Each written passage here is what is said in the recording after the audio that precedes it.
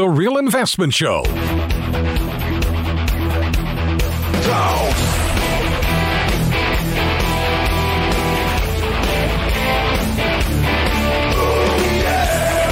welcome back to the show this morning. Early morning here as we don't even, just getting around to getting breakfast, but we have viewers sitting in Germany right now having lunch. So welcome to the show. We appreciate you watching. So just for the break, talking about, this idea about psychology and investing in markets and the point that we're trying to make here. And again, it doesn't matter what your belief is. And again, as Mike was talking about, yesterday, he's making fun of Bitcoin by saying, USD dollars doesn't, devalue by 30%. Just fair and full disclosure, I own both Ethereum and Bitcoin. And I bought a little bit more yesterday on the dip. And I have no look, this has nothing to do. This is all an experiment in psychology that I'm running in a live portfolio. So every time people freak out on television, I'm buying stuff. So I'm running this thesis through the end of the year, and we're going to see how it works. But what I'm doing is in the morning, whatever they're freaking out about in the morning, that's what I go buy as soon as I get off the show. So far, I'm up about 40% in the portfolio, so it's working really well up to this point. So we'll see. But this is just kind of one of those kind of things that I like to play around with in markets, because it is all about psychology ultimately. And look, I don't own it. I've never owned it, but it wouldn't stop me. Just because I have these longer term views about what happens with it, it wouldn't stop me from trading. Right. I'm not a sports gambler, but I bet on the Kentucky Derby a few weeks ago. So which horse did you bet on? What? Which horse did you bet on? Midnight Bourbon. Didn't do so well. Yeah. You didn't bet on the horse that was cheating. See, there's the problem. Right. I should have known. Yeah. So, the point is, look, we're buying and selling stuff all the time. And it's not always based on valuation. It's based on other things. And it's fine to trade Bitcoin. It's fine to trade Ethereum, all of those. I'm not discouraging anyone. I think the point is to just be careful, because there's a lot more, both pros and cons, that I think a lot of people trading it don't understand. Right. This is just like GameStop. Right. GameStop is somewhat easy to value. We know what that value is, and we know that stock price was 10 times its value, maybe even more at some point. Right. Doesn't mean it can't go to 40 times, right? And it's fun to trade those stocks, but your loss is, if you're going to go and sit around and trade a CVS or an IBM or Microsoft, maybe you can scalp a couple percent in a day if you're lucky. Lose a couple percent if you're not lucky. These things, if you go to lunch and you come back an hour later, you could be down or up 5 or 10%. So you just got to be careful. Yeah, no, and that's exactly right. And look, and this is the and we talk about this on the show, like in the morning when I do the morning commentary. We talk about our money flow indicator. We talk about where we are in the markets. Kind of what's happening, and those are all very short-term signals. These are signals that last 3-4 weeks. And we've been talking about.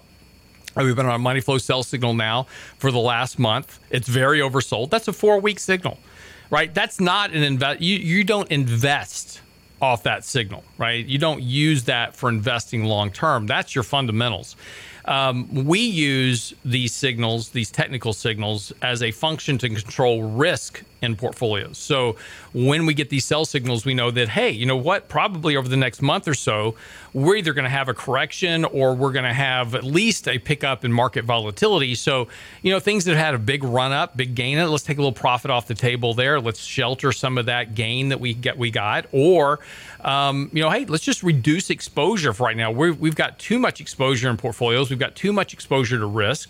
So we take some of that off, reduce that risk. And the same thing occurs. Over the last week, we've been slowly nibbling at buying the Qs because the NASDAQ has gotten very oversold on the money flow basis. We're looking for a short-term trade, 3 or 4 weeks, that we may make some money, or it just may outperform the S&P by not going down as much as the S&P, right? So there's 2 catalysts. And you say, well, if it's not going to go down as much as the S&P, why would you own it? Because we don't know which one it's going to be, right? We think that historically this signal is now as oversold as it was back in March of 2020. every time our signals have gotten this oversold, we've had at least a mild rally out of the markets, 1, 2, 3, 4%. So there's some potential here to add some what we call alpha, which is excess performance, to the portfolio opportunistically. But that's the trading portion of our portfolios. That doesn't have anything to do with our fundamental holdings of our portfolio that we don't have any intention of selling long term. All we're going to do is trade, trim profits and add, opportunistically to those positions and build them over time. So it's important to understand again, let's go back to our conversation. It's important to understand your thesis and understand your models, but also be open that things can change. And when they do change, you have to change with it. And it's also important, Lance, that you note that we have a level we would sell it at pretty quickly. Yep. Right? So we're not just saying, okay, we're going to buy it and we're just going to roll the dice and see what happens. We're like, here's what we expect. Here's what our models are telling us. This is what's happened the last 10 times the models have been at this level. Say 7 or 8 of those times it's worked out really well. We know that even if it was 10 for 10, doesn't mean the 11th time will work out the way the prior 10 worked out. But we also know that at X and X level, and that's X level, that's based on a number of factors, all technical, that we bail. Right. We sell what we bought, and we potentially even reduce exposure more. Right. So it's important to understand the potential upside, to understand what's happened in the past, but understand that, and this is where valuations matter. We're skating on thin ice, right? This isn't the thickest ice we've ever seen by any stretch. So we have to be careful. And if we think the weather's going to warm up a little bit, we got to reduce some weight, reduce our exposure. If we think we're in for a cold snap, we can add a little bit of weight, add exposure. But we still know that we are on thin ice, and that's what that's the value of valuations, right, of fundamental analysis. Right, and this is just you've got, and as if you're managing your own money, the whole point here is that it's just a function of understanding what you're doing. And what I see far too often, I'll spit that out this morning, is investors buy stuff. And I'm going to give you a good example of a stock in particular. I got an email on this yesterday. They buy stuff under a premise, and then they think that, you just hold it forever, right? And I got an email yesterday talking about, Lance, you're talking about potentially some more volatility in markets, so should I just buy dividend stocks and hold them? And that's fine, but still the management process of owning a dividend yielding stock is the same as it is anything else. And a good example of this is AT&T. If you go back to where it was in February of 2020, the stock lost half its value. And so you go, great, I can buy the stock 50% cheaper and I get a 7% yield now, right? And so the stock really since March of 2020 has not gone much of anywhere, but you've been sitting here collecting a 7% yield. Day before yesterday, they cut their dividend by half. So now you've lost half your money and now you lost half your dividend. So what was your thesis for owning the stock, right?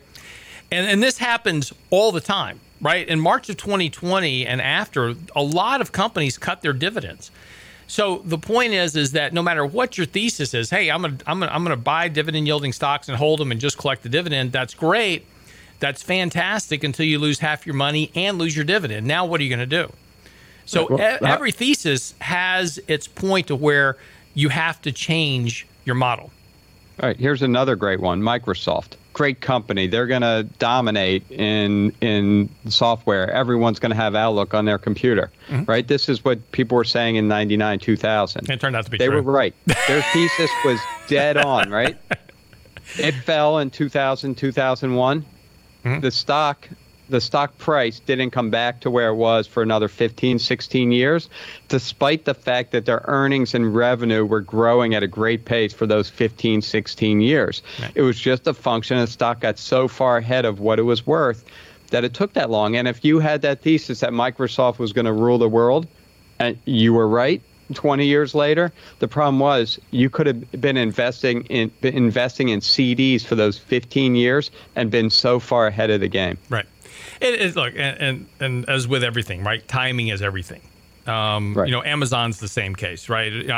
You see, you always see these articles, and CNBC's terrible about this, by the way. They put these articles. If you had invested, $1,000 into X when it went public, you would have made all this money. Very true statement. Apple, Microsoft, Amazon, very much the case. But in the process of that, you spent a long period of time not making any money. A lot of those gains all happened really since 2010 and forward.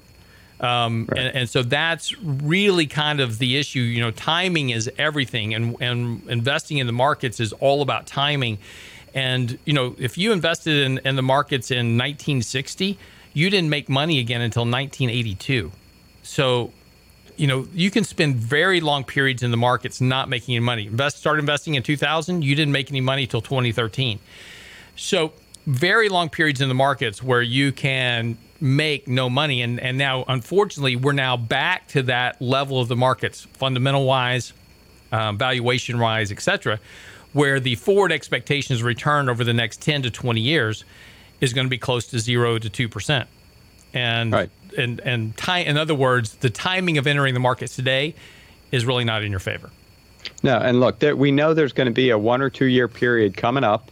Could be start tomorrow, could start 5 years from now, that if you can avoid that 1 or 2 year period, you will be so far ahead of the game, even if you are the most conservative of investors. That's right. But we don't know whether it's starting at 10 o'clock today or 10 o'clock in 2027. That's the problem. But all we do know, it's apparently at 10 o'clock. So at 10 o'clock every day, check your monitor. And other than that, you're good. Mike, thanks so much for your time today. All right, that wraps up the show for today. Of course, we'll be back tomorrow. Danny Ratliff, Richard Rosso tomorrow for Financial Fitness Fridays. And don't forget, on Saturday, go by our website, realinvestmentadvice.com. Click on the Candid Coffee link. Get registered. I'm going to be joining both Danny and Richard to talk about our mid-year market update, where we are, what we expect to go from here, and kind of how we're positioning for the last half of this year. That's this Saturday at 8 a.m. Join our Candid Coffee right there at the website, realinvestmentadvice.com, and we'll see you tomorrow. Get daily investment news you can use, delivered at the speed of the internet. Sign up for the Real Investment Report now at realinvestmentadvice.com. It's a rich man's world.